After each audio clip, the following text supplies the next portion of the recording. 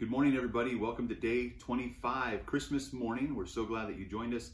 We're here with my family, and we're going to read the Christmas story to you. Say good morning, everybody. Hi. Merry Christmas. All right. You ready for a story? Mm-hmm. Everything was ready. The moment God had been waiting for was here at last. God was coming to help his people, just as he promised in the beginning. But how would he come?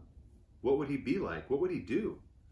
Mountains would have bowed down, seas would have roared, trees would have clapped their hands, but the earth held its breath. As silent as snow falling, he came in. And when no one was looking, in the darkness, he came. There was a young girl who was engaged to a man named Joseph. Joseph was the great-great-great-great-grandson of King David. One morning, the girl was minding her own business when suddenly a great warrior of light appeared, right there in her bedroom. He was Gabriel, and he was an angel, a special messenger from heaven. When she saw the tall, shining man standing there, Mary was frightened. "You don't need to be scared," Gabriel said. "God is very happy with you." Mary looked around to see if perhaps he was talking to someone else. "Mary," Gabriel said, and he laughed with such gladness that Mary's eyes filled with sudden tears. "Mary, you're going to have a baby, a little boy. You will call him Jesus. He is God's own son. He's the one. He's the rescuer. The God who flung the planets into space and kept them whirling around and around. The God who made the universe with just one word. The one who could do anything at all was making himself small and coming down as a baby." Wait, God was sending a baby to rescue the world? "But it's too wonderful," Mary said, and felt her heart beating hard. "How can it be true?" "Is anything too wonderful for God?" Gabriel asked. So Mary trusted God more than what her eyes could see, and she believed. "I am God's servant," she said. "Whatever God says, I will do."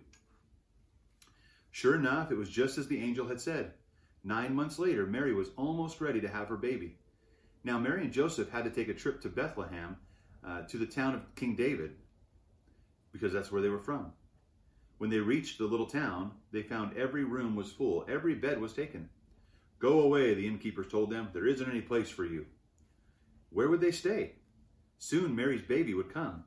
They couldn't find anywhere except an old, tumble-down stable, so they stayed where the cows and the donkeys and the horses stayed. And there in the stable, amongst the chickens and the donkeys and the cows, in the quiet of the night, God gave the world his wonderful gift. The baby that would change the world was born, his baby son. Mary and Joseph wrapped him up to keep him warm. They made a soft bed of straw and used the animal's feeding trough as his cradle. And they gazed in wonder at God's great gift, wrapped in swaddling cloths and lying in a manger. Mary and Joseph named him Jesus, Emmanuel, which means God has come to live with us. Because, of course, he had. That same night, in amongst the other stars, suddenly a bright new star appeared. Of all the stars in the dark vaulted heavens, this one shone clearer. It blazed in the night and made the other stars look pale beside it. God put it there when his baby son was born, to be like a spotlight shining on him, lighting up the darkness, showing the people the way to him. You see, God was like a new daddy. He couldn't keep the good news to himself. He'd been waiting all these years for this moment, and now he wanted to tell everyone. So he pulled out all the stops. He'd sent an angel to tell Mary the good news. He put a special star in the sky to show where the boy was. And now he was going to send a big choir of angels to sing his happy song to the world. "Here he is. He's come. Go and see him, my little boy."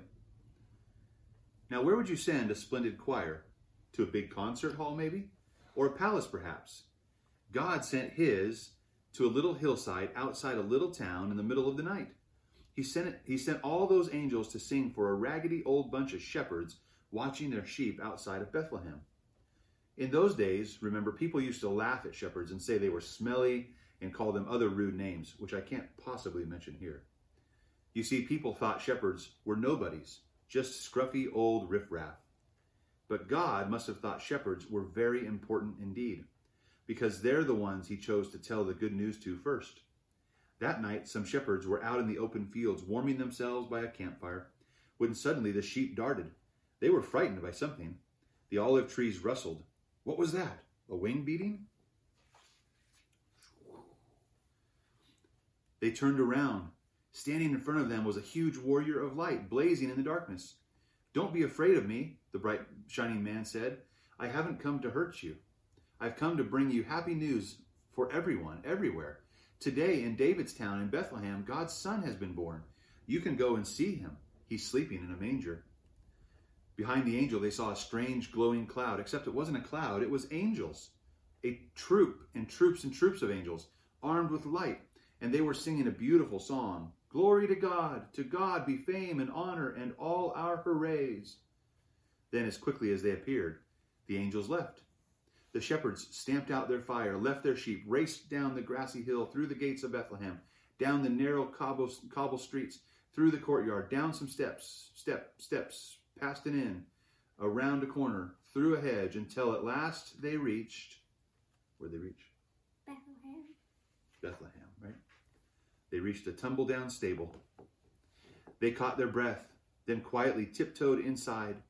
They knelt on the dirt floor. They had heard about this promised child, and now there he was, heaven's son, the maker of the stars, a baby sleeping in his mother's arms.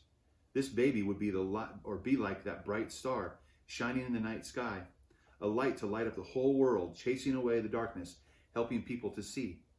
And the darker the night got, the brighter the star would shine. Far away in the east, 3 clever men saw the same star, the star that God had put in the sky when Jesus was born. They knew it was a sign. A baby king had been born. They had been waiting for this star. They knew it would come. He's here, they shouted, he's here. And I'm sure that if you'd been there, you would have heard them laughing and dancing and singing until the sun came up. At dawn, they packed up their camels and wrapped gifts for the baby. They brought their most precious treasures of all, frankincense, gold, and myrrh. Special, sparkly, lovely smelling, gleaming things, just right for a king. The 3 wise men, actually, if you'd met them, you would have thought they were kings because they were so rich and clever and important looking. They set off. They rode their camels across endless deserts, up steep mountains, down into deep, deep valleys, through raging rivers, over grassy plains. Night and day and night for hours that turned into days, that turned into weeks, that turned into months and months, until at last they reached, where did they reach? Bethlehem. Not quite. They reached Jerusalem. Jerusalem was by far the most city for miles around. And as anyone can tell you, that's the place that's where the palace would be, and kings would be born in palaces. So that's where they went. But they were in for a surprise. They went to see King Herod. Surely he'd know where the baby was. But he didn't. In fact, he didn't like the sound of a new king. It made him cross. He didn't want anyone to be king except for him. But Herod's advisors told 3 wise men about what was written in their books, what God said about the baby king. Go to Bethlehem. That's where you'll find him. Suddenly, the star they had seen in the east started moving again, showing them the way.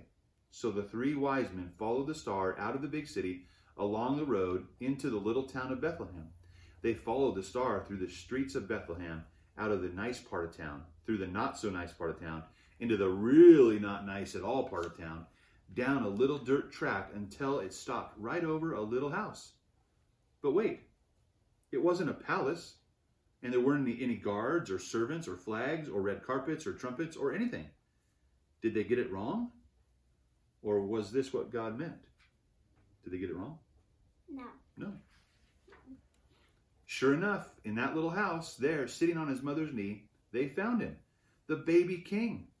The 3 men knelt before the little king. They took off their rich royal turbans and gleaming golden crowns. They bowed their noble heads to the ground and gave him their sparkling treasures.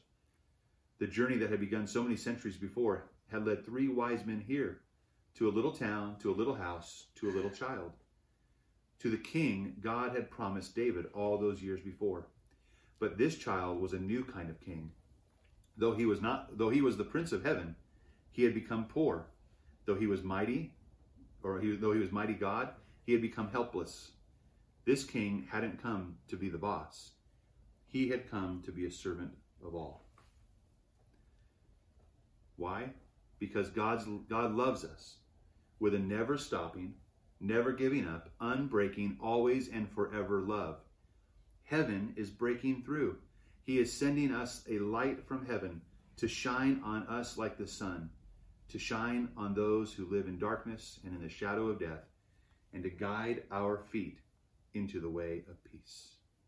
What a great Christmas story, huh, Wesley? So at the end, I was wondering why was he sending his time out to Luton? It is why was he eating blood? Oh, that was a picture of John the Baptist, who was proclaiming that Jesus had come.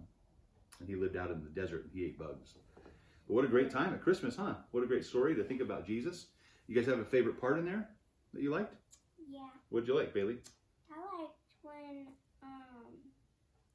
Jesus was born because the star appeared. The star appeared? Yeah, it was kind of cool when Jesus was born and the star appeared, showing that the light had come into the world. Yeah. What do you think? I liked it. My favorite part was the end. The end? Uh-huh. Why? It is, he's so funny. He just eats bugs.